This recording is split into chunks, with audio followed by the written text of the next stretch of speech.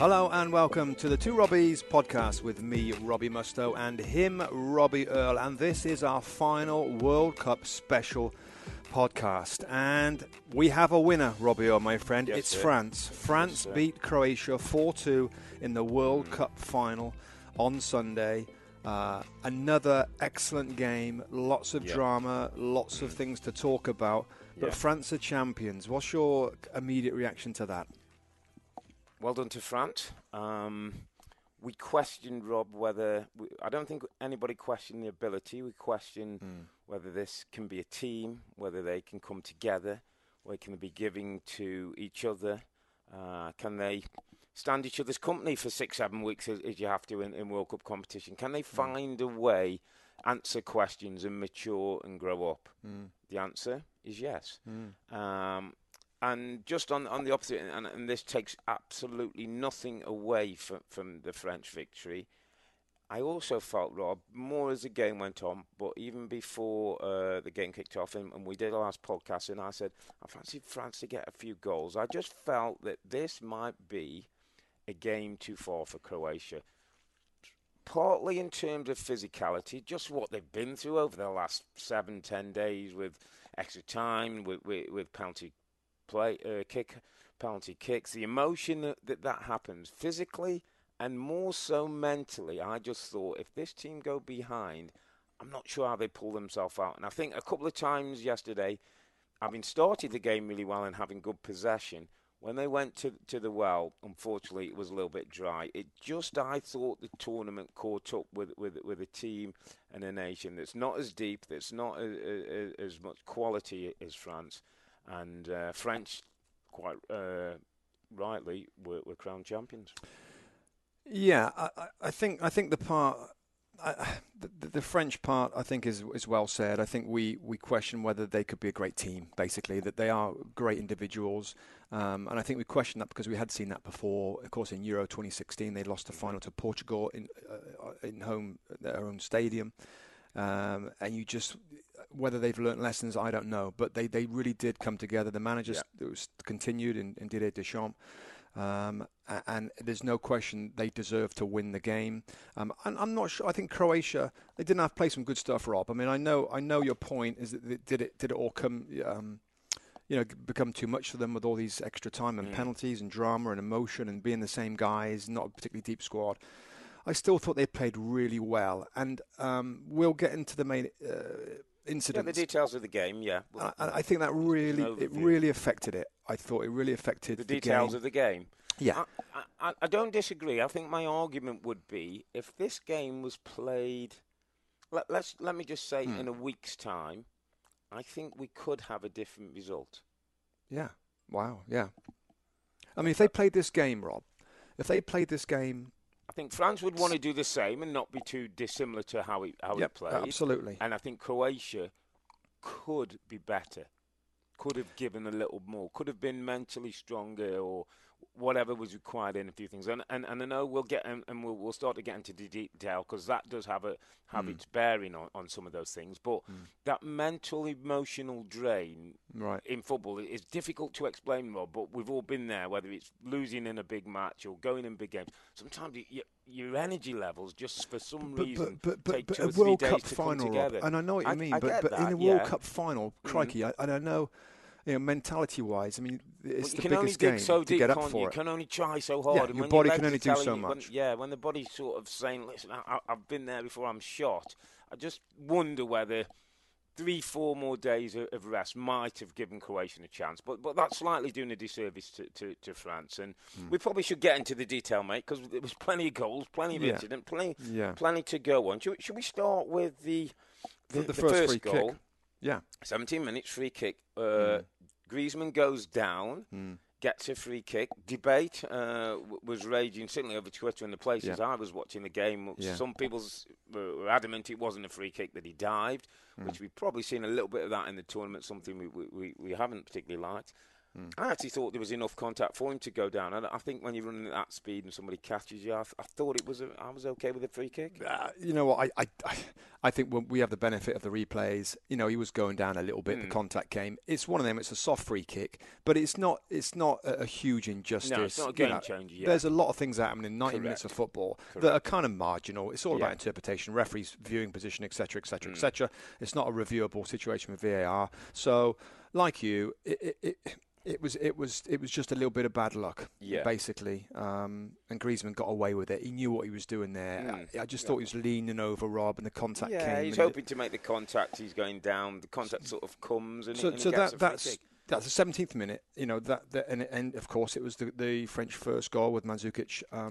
Own goal there in the 18th minute. The only thing I would say on that, Rob, because I just want to make a point. As they're taking the free kick, as I'm standing there with a couple of mates, I say, Croatia so deep. They were right on the 6-yard box, and just the distance from the ball to the back line looked too far to me, as if like push up 3 or 4 yards, at least make this a little bit more difficult. Whether that would have changed things, whether the goalkeeper could have come, whether Mandzukic would have been higher up and the ball would have gone through, who knows. But just, when you're visually watching something, I thought, God, the back forward deep there, they're almost on the 6-yard box. I looked as well, and I that's a great point, and I totally agree. Paul Pogba was in an offside position. And he kind of challenged for the ball behind Mandzukic. Now, there was a little bit of contact. We've seen these where he's interfering with play there because he challenged for the ball from an offside position. Now, again, I looked at it a few times, and I'm probably okay with it that it was allowed, because I'm not sure. Because he was behind the play and behind the player that flicked it on. I don't know whether he affected him. Was he in his eye line? Was he affected by the player? But there was quite a bit of talk on it on social media. I thought about it because I've looked at replays and said, well, hang on a minute, Pogba's definitely offside. And, he does go and try and play the ball. He's challenging for the ball, but maybe because he came from behind. Again, a little bit like the free kick. That's okay. That's an expected sort of situation with refereeing with a little bit of grey area. That's okay. This is going to be a long old podcast if we're going through every goal. No, we're not. No. But let's go on to the goal. Let's go on to the equalising goal at 28 minutes, which has little to debate. An absolute brilliant strike by Perisic. Takes a touch off his right foot onto his left. Beautiful control, technique. He's a good player. I mean, what a play. He's one of those players, Rob, who's elevated his world standing over this World Cup. He has. I think he would say, and others might say, well, he's got a pretty good standing anyway. But I think people who don't know the game that well, I mean, there's talk of Manchester United have been interested. But they've been for a long time. Again, have been I think Jose's after it. Correct. But from a wide position, and what I'd say about him for the Premier League, Rob, he's really built for the Premier League because he's a bit of a specimen. He's physical. He's a beast out there, isn't he? He works hard. Working in the Premier League, you got to be able to work hard. You've got to be mentally tough. I think we know that all these Croatian players are. And you've got to have quality. And I think he's a player that absolutely would fit into the Premier League great. Suit Jose's style as well. Don't mind doing his work back, but real great finish, wasn't it? It was a good finish. Good finish. From a wide position. So that's 1-1. Perisic was involved in probably, I think, the most controversial moment of the game, which could well have been a game changer when you think of how the match played out. We come to the corner kick. We come to the handball situation. We come to VAR, Rob, which we all talked about in this tournament, and we've said a number of times on the podcast how pleased we've been, that it's been in the thing, how well it's worked, how it's given the referee opportunities, and more often than not, we feel it's aided getting the right decision in the crucial moments. So. We're in a World Cup final. This is absolutely where you want to make sure that it's right, because these are critical, life-changing, huge-changing situations. So we get the Perisic handball, which was no call in the game. Which was no call in the game. The referee, he's obviously got the French players all surround him, start pointing to the hand. Giroud led the arguments. He's obviously heard in the earpiece.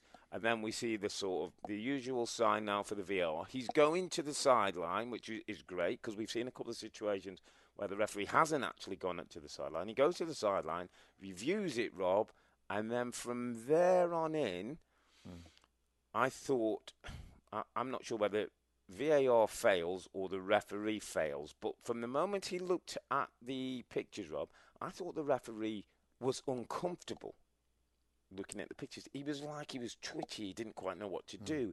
He was looking around. It was almost like he forced himself to say, actually, just because it's hit his hand, and I'm having another look in slow-mo, and people upstairs are telling me I'm going to give a penalty kick. I think the first thing, just to rewind a little bit for what VAR is all about and what it's designed to do, is to reverse or to stop clear and obvious errors. Yeah. So the VAR referees sat in wherever they are in Moscow somewhere, they would have seen that and thought that's an obvious error. Please, yeah, they thought the referee hasn't seen it, hasn't it? I assume.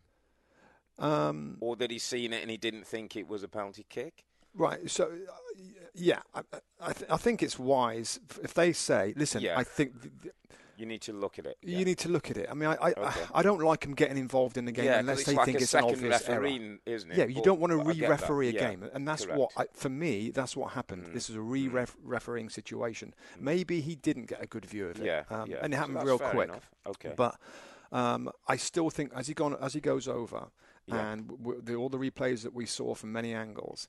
And of course, he gave the no call. So unless it's an clear and obvious error, then that no call should stand on the field. And for him to look at it again on the screen on the side of the pitch, which is under massive pressure, I was still very surprised that he thought that he had made a huge error by saying that's not a deliberate handball.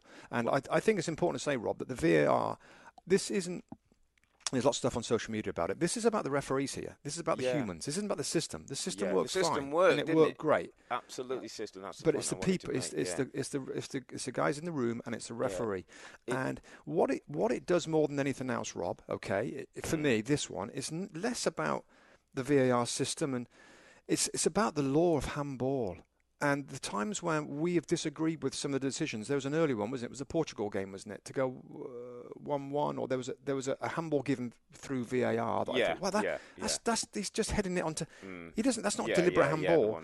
So the deliberate handball is something that we've on our shows doing the Premier League, and it's interpreted differently in different countries by different referees. And it's funny because on Twitter, I put out on my own feed like that's let a crap. That's not a clear and obvious error. That's not a deliberate handball. His hand is in a natural, expected position given the situation. He's jumping. He's off balance a little bit. I mean, it's very, very harsh. And yet a lot of and a lot of the kind of the European or maybe our English followers would say, yeah, absolutely right. And all the UK pundits on UK TV, Rob said it was ridiculous. But then the US followers like, no, it's his hand. It was going through. It's a clear handball. So interpretation is very different. Yeah. But and I think you've hit a good point. I just want to go back to it because I think the VAR thing is important and that it has been a step forward and that we should be thinking about integrating it more into top level football. And I go back to the point you made. The system worked in that the referee was asked to look at the situation. The bit that I think we've got to be careful of is I thought the referee changed his mind, because of the pressure that seemed on him on that big decision, almost like, look at it, almost like... What, you think more than he thought it was handball? More than he thought it was handball. And the second thing, Rob, that came out to me that was, so much of this is about the personality of a referee.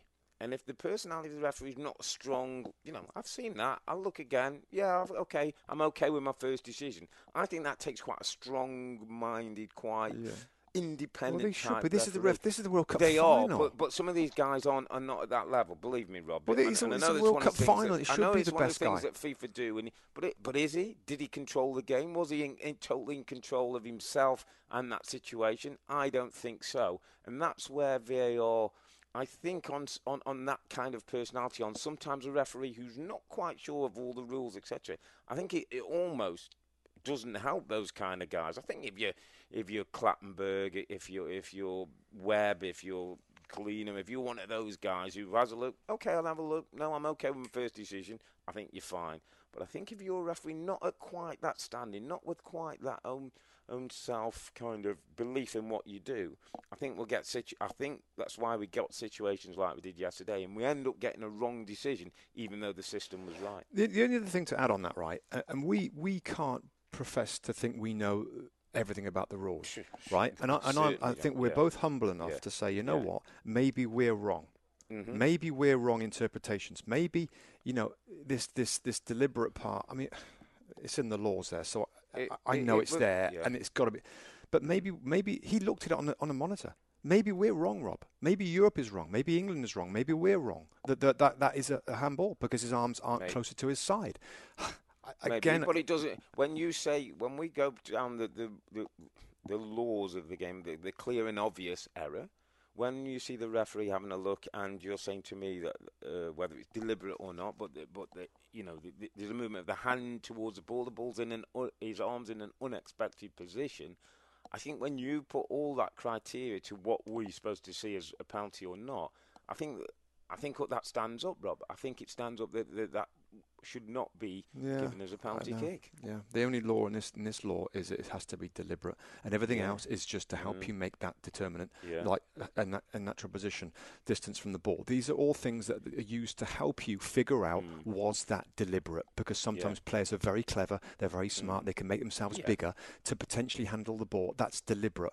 But this, for me, was absolutely not. He's jumping. His arms aren't, there needs to be something else. Like if your hand is above your shoulder. Yeah, above your head or your shoulder or out away else from your body. It's a bit more measurable, some metric.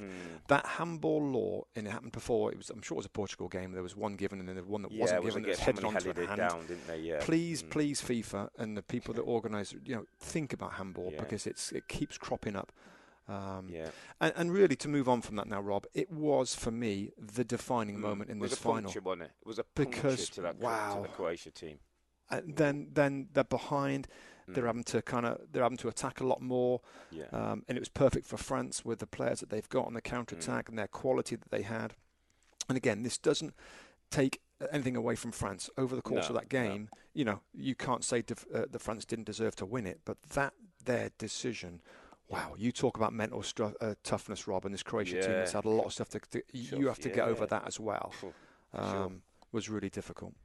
It was, and they were made to pay even further just before the hour mark, and Paul Pogba got his moment of, I'm calling it his moment of redemption, when I still heard some pundits in the UK around the world critical of him, that he tried his first shot with the right foot, that he's trying to nutmeg someone instead of, I thought this was a little bow to a two-footed footballer of immense ability, shot one shot with his right foot, comes on his left, comfortable to bend it in with his left. This wasn't about haircuts, hair colour, dabbing, dancing, showboating, social media. This was about a guy who'd had disciplined, quite defensive midfield role for long periods of the game. One of two in there, Played a striking ball forward to launch the attack, followed it up with a run to the edge of the box, takes one shot with his right foot, shoots his next shot with his left foot. I think the first goal scored outside the box in World Cup football since that great Marco Tardelli moment. Remember Italy when Tardelli scores them out and we see the brilliant celebrations? I mean, a goal of real quality, a goal of some historical value. And I thought it was a great moment for Paul Pogba to say, that's kind of who I am. That's who I can be. That's what I can do, despite all this kind of negativity that seems to follow him and run with him, and almost like people are desperate for this guy to fail now. But I think, to be fair, Rob, right? And I think we know he can score goals like that. Okay, so the negativity and the little bit of pressure and the criticism he gets isn't for those moments and for spraying that ball and for bending it in with his left foot, right? I think we all know he can do that. What impressed me is that he showed in this game, and in others in the World Cup, to be fair, that he can be a central midfield, in inverted commas, general. So he can do a bit of everything, which is what Jose Mourinho wants and other people want from him. He played as a fancy word is a double pivot, two central guys in midfield. They're kind of a 4-4-2, a little bit lopsided, but he was there. So in that role, and we both played that role, so we know it very well. You got to defend, you got to track runners, you got to close the ball down, you got to block, you got to pass, and the crucial bit for him, you can get forward and score and create. And I'm saying, be that guy, Paul Pogba. Be that guy. Don't be the guy that everybody's going to say, you know what, he needs to play in the left of a three in midfield because you've got to give him the license to get forward and do his stuff. And yes, in the right team, in the right situation, in a dominant Juventus side, he can be that guy and he can do the flashy stuff. But for the most part, it's to win the best stuff, whether it's in the Premier League, that's a tough competitive league, or in a World Cup. If you're a midfield player, you got to do a bit of everything. And he showed in that game that he did. And now he wasn't incredibly outstanding, but he showed to me that he can be that all-rounder. And that's what Mourinho wants. And that, I think, was some picky pundit midfield players want to see him be that guy. And I think this tournament, whether he's matured, whether he's got something from Deschamps that he hasn't got from Mourinho, he showed he can do that. And I think that's the kind of the biggest takeaway for Paul Pogba. Don't be a fancy Dan, specific type of guy. Be an all-rounder, because you've got everything to be able to be a star midfield general. I absolutely get you, and I think we're probably making the same point, but coming at it from different angles. What I'm saying is, this guy seems to get criticised way more above what's necessary than other players in similar situations. You make a great point that the Paul Pogba finish is something we know he can do because he's got great football. Yeah. And we get criticism because there's fee. It's a massive fee, wasn't it? Yeah, but let's go beyond. The fee's done now. Neymar's fee was big, and all, everybody who moves, his fee is big. Yeah. But there seems to be the hair or the social media or the this or the that.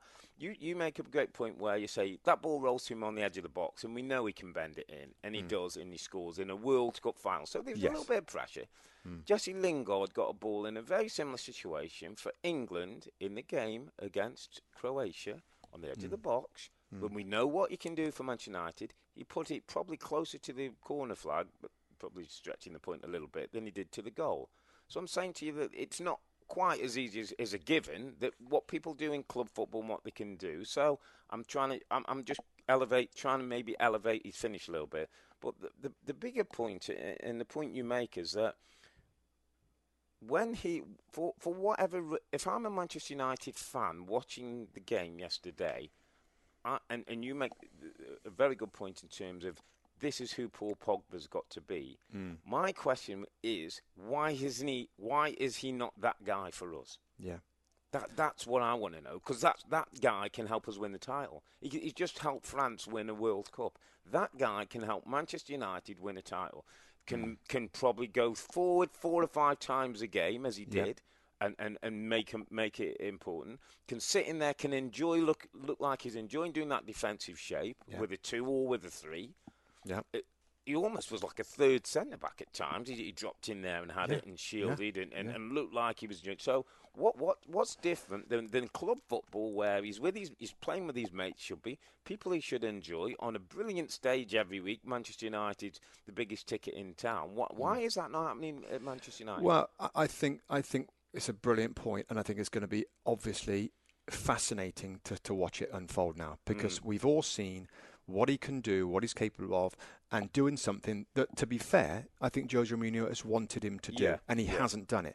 Now, if he goes back to Man United, and there's talk, by the way, I mean, it's only rumours and hearsay in the paper that he wants to move, but assuming that he stays at United, then there should be no reason why he doesn't perform like that for Manchester United. No reason. The only reason can be if he doesn't, it has to be the manager. It has to be the manager. And again, if we saw Paul Pogba being brilliant in an attacking role, then I'd be like, well, yeah, it's tough because Jose doesn't want him to do that. But he played a role for France there that Mourinho does want him to play, and he hasn't been able to do it. So I would be on the positive for this, Rob, and that Paul Pogba, over this tournament, has learnt now. He's got the words of Mourinho in the back of his head. Maybe Deschamps has said, "Listen, Paul, we all love the 4 bit, but you've got to be more of a reliable midfield player. Maybe the penny's dropped, and maybe we're going to see that guy. If we don't, I'm afraid it comes down to a relationship, and it absolutely does. Don't forget about." The style, or he is in a situation where he can do that with a manager that wants him to do that. It will be about his relationship with Jose Mourinho and the way that he treats him, talks to him, benches him, pulls him off, whatever it is. It's all about that relationship now. We've seen what he can do in a side of the game that I wasn't sure he could do it. He showed us now in the World Cup that he can. Absolutely. One player who we know can do things is a young 19-year-old Kylian Mbappe, who just keeps taking things in his stride. Wonderful sort of counter-attack, one-touch strike finish by him. Puts France 4-1 up. I mean, I mean, I was thinking as I was watching the game, Rob, and my mind took me back to 20 years ago, actually, and it's a comparison. I don't particularly like making comparisons of young players, but just a situation with the original Ronaldo in the World Cup final, Brazil v France. And do you remember the day when he was on the team sheet, he was off the team sheet, he was on the team sheet, there was talk that he'd had some kind of Mental thing, wasn't it? health Breakdown. issue, or kind of hyperventilating, that it was such a big moment. Didn't really impact the game that much on the day, but he was the bright star. He was going to be the superstar. And then you see Mbappe, who's just got looks like a very laid back manner. Comes up with there's some things that this kid does just of brilliance. I thought once or twice yesterday he showed a little bit of immaturity and maybe gave the ball away in situations that he'll get better as he gets older. But Yeah. it just reminded me of that situation with the old Ronaldo. And in 20 years, we could well be looking back at one of the superstars if he can develop it at that level. I mean, it's high praise indeed. But on that similar stage, Mbappe just looks like he's got the personality and the acceptance of what he is and what he's going to become. Yeah, 19-year-old that scores 4 World Cup goals and he's a world champion. That's a pretty amazing start for him. And just as you're talking there, Rob, it's like he's a smiler, isn't he? He doesn't the pressure, but he loves football. I think he knows he's got an amazing talent. He knows he's got this amazing pace that scares everybody. He knows that, and he's comfortable with it, and he enjoys it.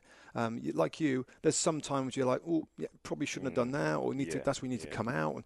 But that's decision making, and that will improve. But it's exciting, and I think we knew what this is not as though he's coming from nowhere, by the way. We know what he's been in French football for Monaco and now at PSG, where his numbers haven't been ridiculous, but there's other factors with Neymar, etc. at that club that makes it maybe difficult. There's no question he is going to be one of the next world superstars when Messi and Ronaldo may be just starting to show signs of fading a little bit.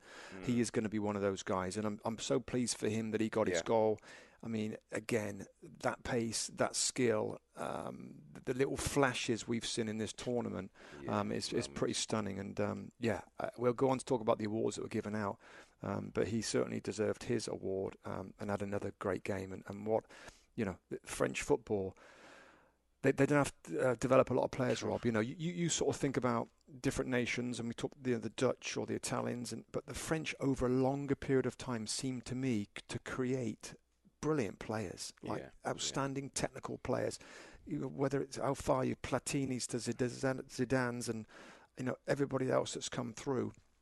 Yeah, they point to Clairefontaine and the development of the young talents there, and how they come through and go through the ranks, and they get them in teams early and they play. They play a lot football and technically and tactically. It's fascinating the amount of quality that comes in, and in the end, that collective quality and a little bit of spirit and organisation by the manager was enough to get them through. I mean, quick moment, Hugo Lloris, just moment of madness really in a World Cup final. Wasn't too costly in the end, but tries to go around Mandzukic. Mandzukic pokes one in and get to 4-2, but never really in doubt. Even at that stage, there wasn't enough time on the clock.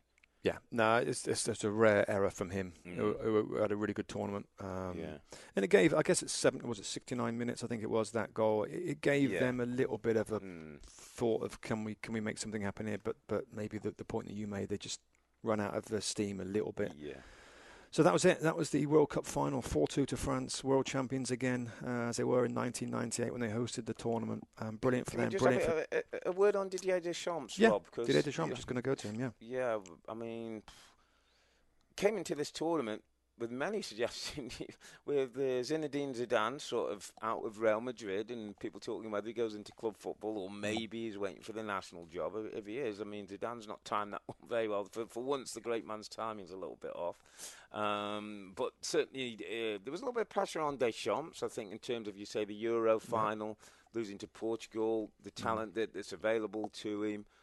People were expecting, I think, at least quarters, semis, and then, we'll take it from there. They've gone one step further. They've got the big one. They've landed it again 20 years later. There's a lot of young talent in that group, Rob. I was looking through the squad list. There's a lot of 22, 23-year-old players there. Yeah, they're going to be back again. The next 4 or 5 years, again, Euros and then World Cups in Qatar, they're going to be in contention. And if Deschamps decides and is able to stay around, could have one of those sort of golden generations again that we saw a little bit by France, then Spain, then Germany, and then French could be back in there again. Yeah, I think so. And on the manager, I think the main criticism for Deschamps is kind of defensive nature, pragmatism. That was a little bit of all these attacking players, and yet you bore everybody a little bit. Well, I think what we've seen in this tournament is that to win, you got to have a little balance there. You got to have a little balance of defensive kind of focus and attacking flair. And I think, as an overriding theme of the whole World Cup, France were the best at that. I mean, there's teams that maybe got more talent. And not many, but like your Brazil team that have got a lot of kind of, and we both thought they were going to win it with the balance of defending players and attacking players, but it wasn't to be. Belgium, lots of other teams that have got great kind of team parts, but not the whole collective like France had managed to do with attacking and defending, and being together. So. Yeah, well done Deschamps, well done France, World Cup champions. The only poor performance actually from the French, Rob, was after the game when they usually tend to do that well, that kind of bumping the manager, throwing him up in the air. And remember Aimé Jacquet when they won with Brazil, and they're tossing him like 10 foot in the air, the players, and shouting "Allez, allez," and like Deschamps, really, they couldn't get him 6 inches above their head unless Didier's put a bit of timber on. I was wondering, is he a little bit heavy or something? It was good though. It was great to watch those. And that was one of the things that stood out to me. Relationships with players now, Rob, is so important. And you go back to the Pogba thing and whether Mourinho's the right man and his man management and his style. But nowadays, you see managers and these young millennial players who are a different type of animal. You've got to have a relationship with them. And there's absolutely no doubt that Deschamps has got a really great relationship with some of these young superstars. Yeah, when you're a star player, I guess it's finally on this, and you're a multi-millionaire footballer that could go and play in different clubs.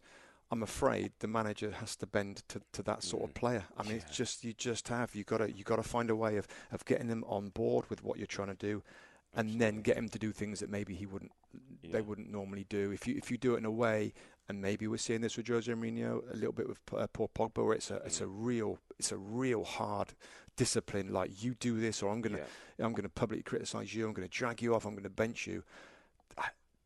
That maybe is where the game has changed, where these guys are so popular, so wealthy, so in demand.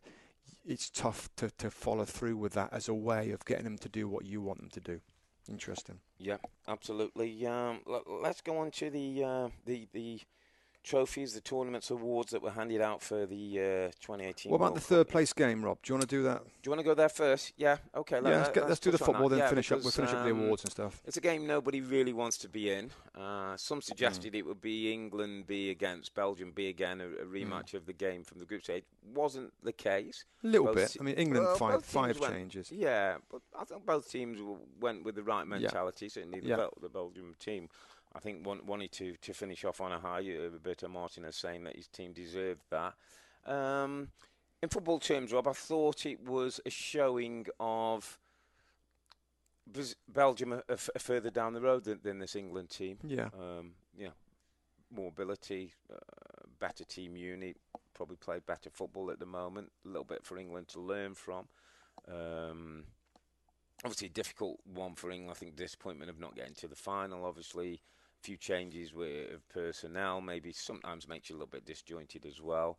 But yeah, it was one of those games where I found it a little bit difficult to watch in that I kind of knew quite early how it was going to go, and it was not going to be an England victory, and anything from that was almost like, let's get this over with, let's do what we got to do, and let's get out of here. I think so. I think the difference was two players, and I think we know who they are, and I think that's the theme that we've talked about a lot. I think the best two teams in the tournament are Belgium and France in terms of attacking balance and everything else. Hazard and Kevin De Bruyne are just that sprinkle of quality that we talked about in the last pod that England don't quite have. They are brilliant footballers. Hazard is a magnificent player. Maybe the only criticism, he should get more goals with that ability. I thought those two were the difference. Other than that, you can go through the 11, and I don't think there's a great deal of difference. I really don't.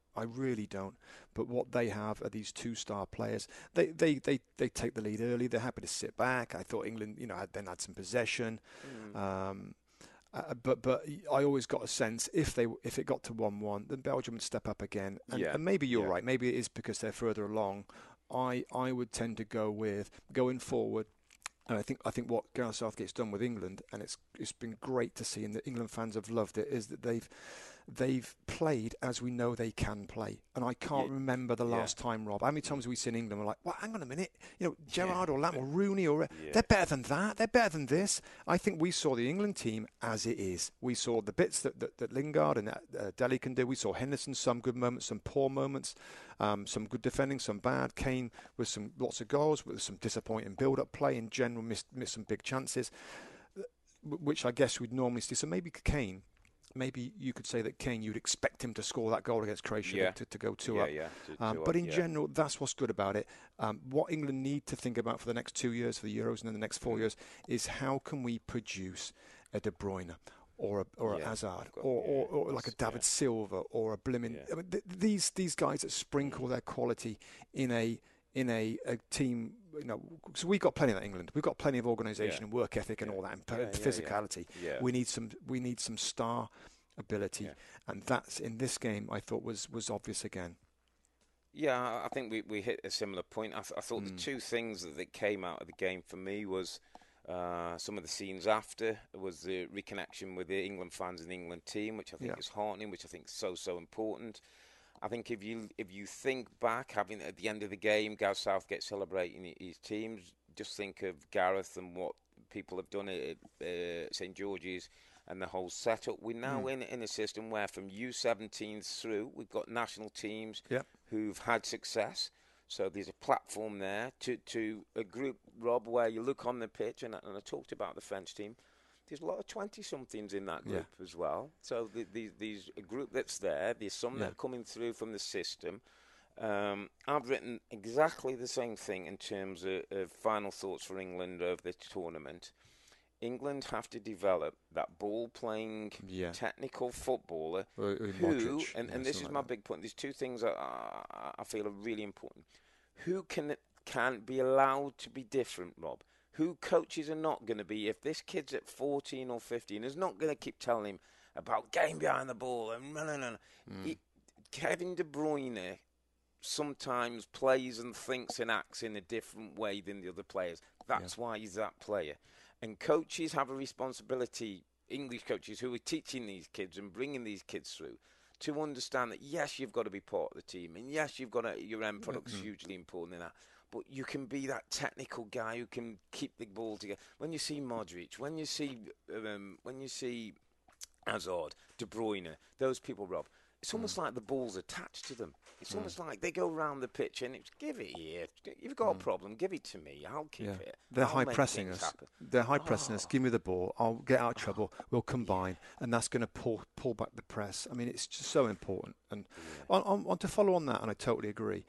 Ruben Loftus-Cheek played in this game, and I thought he was excellent. I think that's very encouraging for a little bit like you're talking about. Size, isn't he? He's good size, but he's got real good ability. He dribbled. He got in behind a couple of times.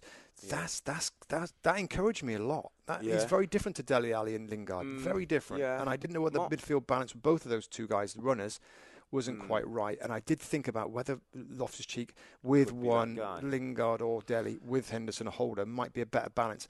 I just thought he played really well, and that encouraged me. Like, we need these guys that can play, can dribble, got a little feint, got a little step over. So I thought he was encouraging. Because remember when we were last in England, and Mark Bright's a good old friend of mine, and he works very closely with Steve Parish at Crystal Palace. We ended up having a cup of tea one evening, and he was just talking about a few players, and he said, Loftus-Cheek, by the way, he said, is a proper player. He said, you know the only thing he's lacking? He said, his games. He said he needs game time. He needs to learn how to get through games and playing games. But he said he's got it all, by the way. And I was a bit like, well, I get you. And obviously, I totally respect his view. But I said, I'm probably seeing that yet. And he said, "Look, I'm telling you, if he plays enough games, if he gets 50, 75 games under his belt, you'll see a different player." Which That's follows some on of what, yeah, follows on absolutely the point you're making. Yeah, and young England players, do they get enough time at the big clubs in the Premier League? That's a concern. It's all right winning the 17s and the 19s and the 20 tournaments. Are they playing in a major league? And some of them might have to go on loan in different countries to help their development, because that's the worry, isn't it? Yeah, that's the worry. Absolutely. That might be the way forward. But I think in summary, a really progressive and an important World Cup for England. You'd have to say it was successful, considering where they were in against Iceland in Euros not only 2 years ago, but still plenty of work to do. We'll turn to the awards, Rob, because I know we want to get there. And listen, what an honour it must be for Harry Kane to finish top of the pile. 6 goals, Golden Boot winner. Ties up that recognition with Gary Lineker. It almost feels a little bit, and I may be wrong, it's a great honour, but something feels a little bit awkward that Kane's won this when push came to shove. He was a little bit disappointed in the big games that were required to go this step further. Yeah, I mean, in all the knockout games, so the 4 games after the group stage, he scored a goal, 1 penalty against Colombia. And in those other games, that's when you want your captain, your star, so-called, top world-class striker to make a difference. And it was a little disappointing. I mean, 5 goals came against Tunisia and Panama, 5 of the 6, and 3 penalties. One off the heel that he didn't know anything about, and a close range header and a tap in. So I'm a little bit torn, Rob. We shouldn't knock it. 6 goals is 6 goals. It's 6 goals, Golden Boot. And maybe in time, as years go on, people forget that there's some of that, and he's a Golden Boot winner. And congratulations, and it was brilliant for him. But I think we both sort of coming from the same place or feel the same thing. Just 1 goal in one of those important matches would have just changed the outlook of the award for Kane. Yeah, he just, I think we all wanted him to score a couple of goals. It was like, wow, that's what we've seen him do in the Premier League, where he just ducks inside, he bends it with his left foot into the top corner, or he makes a great run, a brilliant header. Stuff that we see him in his domestic league and is comfortable. It feels funny, doesn't it? It feels funny, like, wow, Golden Boot, brilliant. There's no question you are flipping the number 9 in the world. It's just, it feels a little bit difficult to say that, given what we've seen, but let's like you said, he's in the team. He takes the penalties. He's in the right place for the tap-ins. Full credit. I mean, he's finished above some real great players there, and some other number 9s that you might think are world-class top guys didn't have a good tournament. So he deserves absolutely to be considered one of the best number 9s in the world now. But that was the first one, wasn't it, in terms of the trophies? Yeah, Golden Ball winner. Golden Ball. Luka Modric. Love it. Yeah, no problem with that. No problem whatsoever. Brilliant player throughout in difficult circumstances. You sound like you've got a bit of a problem with that. No, not a huge problem. I mean, it's just that we were asked, would I give it to Luka Modric? I think there's one other player, in my view, that takes him all the way. And based on that the team won the competition, I'd go for N'Golo Kante. Well, actually, let me change that. I'd go for the N'Golo Kante brothers, because there must be more than one of them.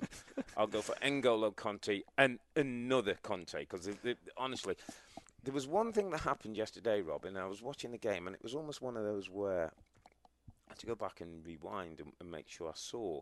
There was a counter-attack situation where France had actually gone forward. Croatia had the ball and were breaking, so it wasn't one of the most cutthroats, but they were breaking to attack the French goal. And the way that football plays now, in those situations, certainly as a midfield player, it's almost most difficult thing to just get back towards your own goal and try and stop the attack. And N'Golo Kante not only ran back, he almost ran quicker than the ball, got behind the ball, got his set position, and then blocked the ball that was played through into Mandzukic. It was just like one of those things like, saying, how does this guy do that? How does he continue to do that at pace? Great technicality, great tactical awareness. I mean, it's frightening. And he's probably he's not the Luka Modric in the possession and the No. ability and the cleverness of passing and the keenness on the eye. But he doesn't bring something that I just admire so much, and I think it was integral to why France won the World Cup. And if you and listen, of course, like it's tough to argue against this guy, but and also just think what he's done, Rob, over the last 2 or 3 years of his career. Yeah, He's won a Premier absolutely. League title with Leicester City, Yeah. which is incredible. So he's one of Which the they star wouldn't players win. for that. They wouldn't win without No, him. absolutely not. He then goes to Chelsea. He switches to Chelsea. They Yeah. win the Premier League title Yeah. in his first season, Yeah. and now he's won a World Cup Yeah. title with France's national team. He wins an That's FA not Cup last season, that's because he's a special player. That Correct. absolutely is Yeah. because he's a special player. He can add that incredible value to others around him in his teams, and you're seeing there from those 3 titles that what he brings is incredibly important. Yeah. And between those two, absolutely. I just love watching Modric. I have for a long, no long problem time. with Modric. Yeah. There was a little spell, something happened again. Sometimes when you watch a game and it's little things like they were 4-2. I think it was when they were 4-2 down, started to have a little bit of possession. And France were not sure whether to quite press or not. They were in that kind of uncomfortable sort of last 15, 20 minutes period. And a couple of things happened with Modric. Somebody like the ball bounced out, he flicked it to one of his teammates. Somebody played a pass, mishitted, and it sort of came in his direction. He controlled it, and it's almost like he just cleans everything up. His mind and his ability, and every weight of pass is in the right space. It's on the right side. It's in the right. Sometimes, and I'm looking, I'm thinking, geez, I mean, that's just not. That's not luck. That doesn't just happen. This is a guy that's so in tune with things, even when he's almost like not thinking about it, it just naturally happens for him. Yeah, I mean, his touch. I mean, I watched the game with my son, and some of the balls that were zipped into him, he just stops it plain dead. It's not bouncing. It's on the deck, ready for him to play. And at 30, he's 32 years of age, by the way, Rob. He's almost 33 in September. I mean, that to have that amount of, I think I've been a little surprised with the fire in his belly. You know, some of the comments he made, the way he plays in tough situations. Wow, what apart from his ability and his touch, he's got a massive heart and a very strong mentality as well. Okay, maybe golden upbringing background. Yeah. Go on then. Let's move on. Golden Glove winner, best goalkeeper was given to Belgium's Thibaut Courtois. Yeah. For me, no problem with that. I think he's made some great saves for a big guy. He's got down quickly. He's made important saves. Yeah, playing for Belgium. His reputation a bit good actually. Lloris, I think maybe without the mistake, might have looked in there. But yeah, absolutely no problem with Courtois.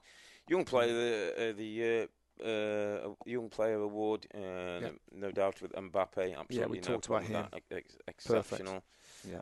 We've got 2 goal of the tournament of Mustoe, which was quite a big talking point. There was some real quality goals certainly through the group stages, and then as we got to the latter stages of the competition. I know FIFA ran their own competition. I think they had a top 5 of Benjamin Pavard, Nacho for in the Portugal-Spain game, Cristiano Ronaldo, and that Portugal-Spain game, Philippe Coutinho's goal for Brazil and Switzerland, and Lionel Messi's goal in the Nigeria. Can I add a couple? Game. I think we should add a couple onto that. I think Jesse Lingard's goal against Panama was great. I think Toni Kroos's free kick for Germany against Sweden was great.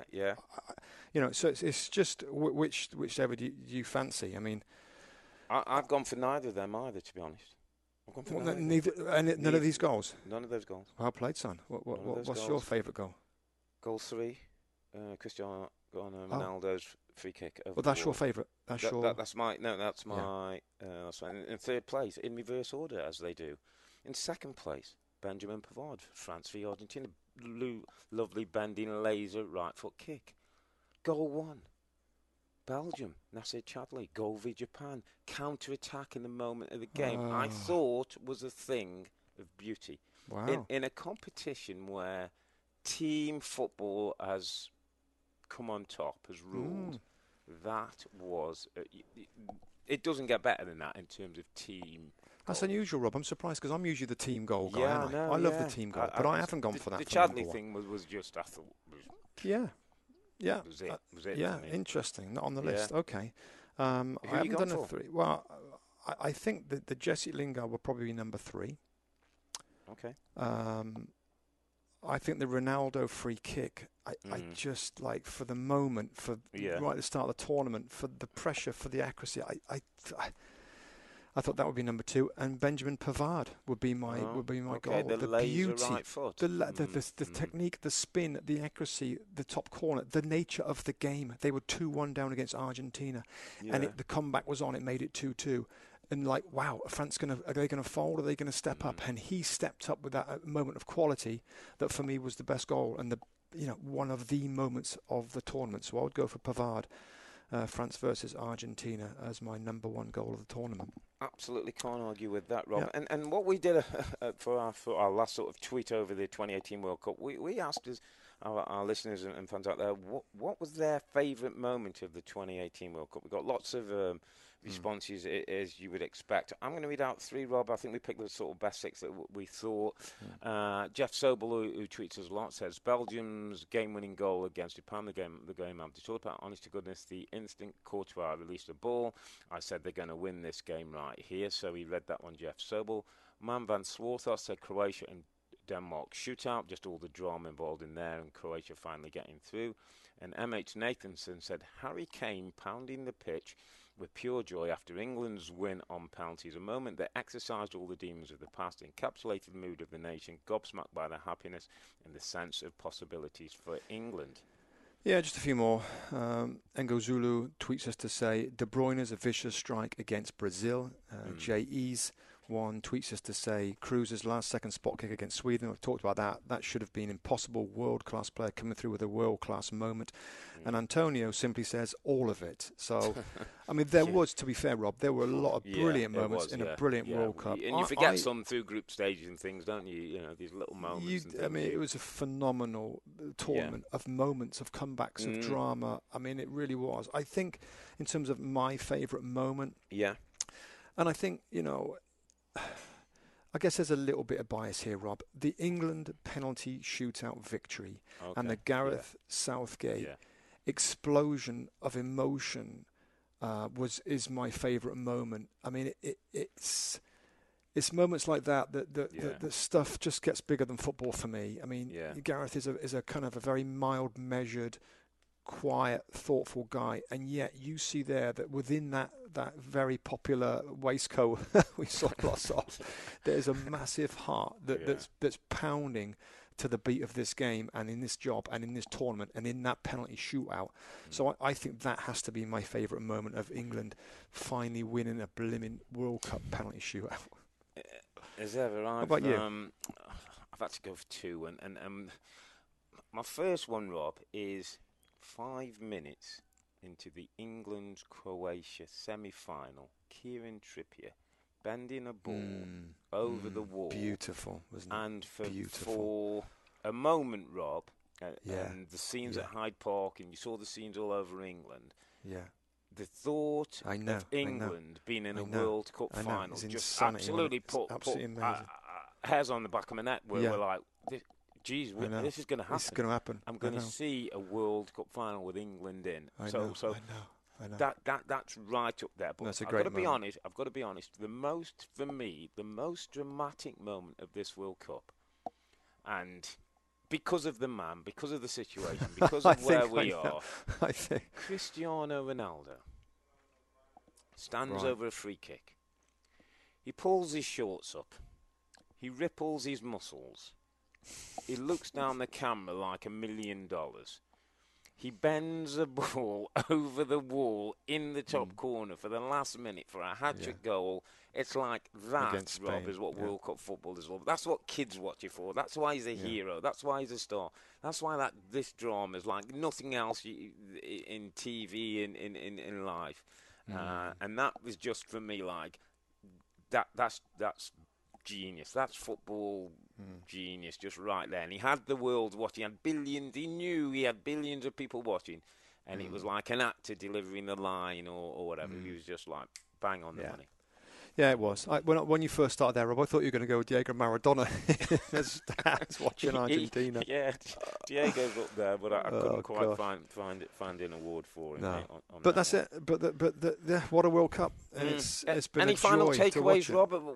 As we wrap up and start to think about having a quick break before domestic leagues. What's Yeah, your think takeaway from it? the best World Cup I've seen. I Mm. think whether people might want the big Brazils and Yeah, Argentinas and yeah, Italy's and stuff in those final stages. I just think it was an amazing World Cup. I think Russia maybe was underestimated as a host. yeah, Whether it could be executed and whether the football and all the travel and everything else. And it's great to see the social media, isn't it, of some of the guys from yeah, Fox that cover the yeah. event and the travel. I mean, and the food they ate. And I know what it's like. We've both worked on World Cups. But I just think the Russia hosted a great tournament. And I think it's, even though, of course, we're in the US here and the US weren't in it, there's a lot of people that live around me and people that I've spoke to that have been absolutely enthralled by the tournament, no matter who was in it, the games. I think that's got to be a great sign, particularly football, as in 2026 is coming to the US and Canada and Mexico, the World Cup, which have been Yeah. incredibly amazing to experience. It's just of good moments, Rob, of England and what they did in it. Yeah. Some of the goals, some of the games, some of the comebacks, lots of goals. No, I mean, even the final 4-2, the most goals since 1966 when England won it. I mean, it was just a brilliant tournament. It's been a joy to watch it, and it's like one of those where you're waiting for the next game. And then in game days when there was days off, I'm watching other games just to kind of catch up properly. You didn't want days off, actually, did you? No, like, come on, let's get the football back. Yeah. It was brilliant. Loved it. Yeah, I'm with you, mate. For me, of those I've watched, I talked about Argentina '78 being something that was special, probably at my age. But this one's up there and pushing. And I just thought it was a time to show that football evolves all over the world, Rob. When you look at it, some of the teams in there, and that nothing stands still. There's no time for arrogance, complacency. Ticky-tack football that maybe once was dominating football. Things move on. The game evolves, and players move on. Rob, we saw the Messi and Ronaldo, and even the Neymar. Superstar footballers, guarantee you nothing, Rob. And it kind of showed me that they can't get it done on their own anymore. No. Those superstar players can't put teams on their back anymore.